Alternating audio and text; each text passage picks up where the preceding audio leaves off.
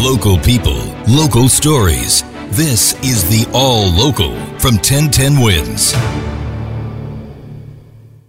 I'm Bridget Quinn, and here are today's top local stories. Flags are at half-staff across New York to honor the FDNY paramedic killed in a stabbing on a street in Queens yesterday, a random attack. Samantha Liebman is up first from the 114th precinct in Astoria. 34-year-old Peter Zizopoulos facing murder and weapons possession charges, accused of repeatedly stabbing Lieutenant Allison Russo Elling, then barricading himself in his apartment across from Station 49 where Russo Elling worked. William Zakari does maintenance for that building and says Zizopoulos kept to himself. Yeah, just stares. He don't say much. Couple times I've, asked him, "Are you okay?" Many in the neighborhood wondering how this could have happened. The mother and grandmother just grabbing lunch. She was pronounced dead at Mount Sinai, Queens. Samantha Liebman, 1010 Wins at the 114th precinct in Astoria. And our coverage on 1010 Wins Newsline continues live now at the Lieutenant's EMS station. Our Juliet Papa. Bridget, as I speak with you, firefighters on Tower Ladder 117 are placing the black and purple bunting over the entranceway to Emergency Medical Service Station 49. This is where Lieutenant Russo Elling worked, and it was just around the corner where she died in that vicious, brutal stabbing attack. There are some 200 to 250 EMTs and firefighters here standing in quiet attention as this process is underway. It's just a solemn ceremony here. This is a new EMT station for many years.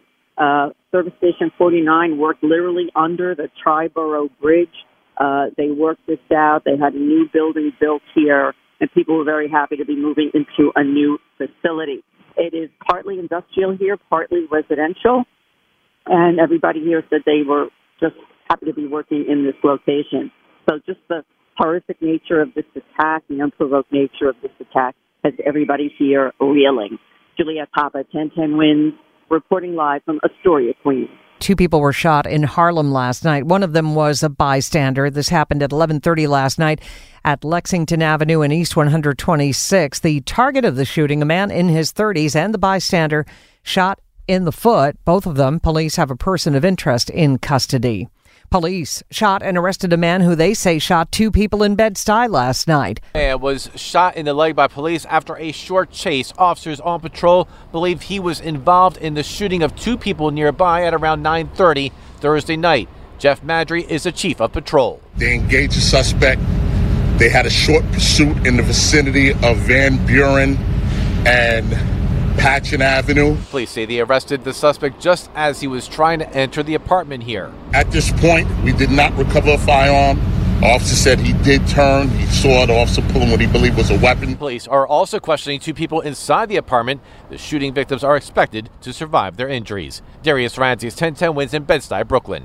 The Deputy Director of Asian American Affairs for Nassau County has been arrested for allegedly assaulting a 10-year-old boy and the boy's mother. Harshdeep Harry Brar was arrested last night, accused of choking the boy and hitting the mother in June of last year.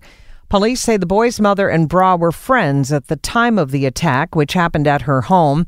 She told police she heard a noise in her son's bedroom, went in, allegedly saw Brar with his arm around the boy's neck. She claims when she tried to intervene, Brar started punching her son and striking her. Brar's lawyer denies he strangled the boy or hit the mother. He is facing charges. Thanks for listening to the All Local from 1010 Wins. And for the latest news, traffic, and weather, tune to 1010 Wins, visit 1010wins.com, or download the Odyssey app to take us wherever you go.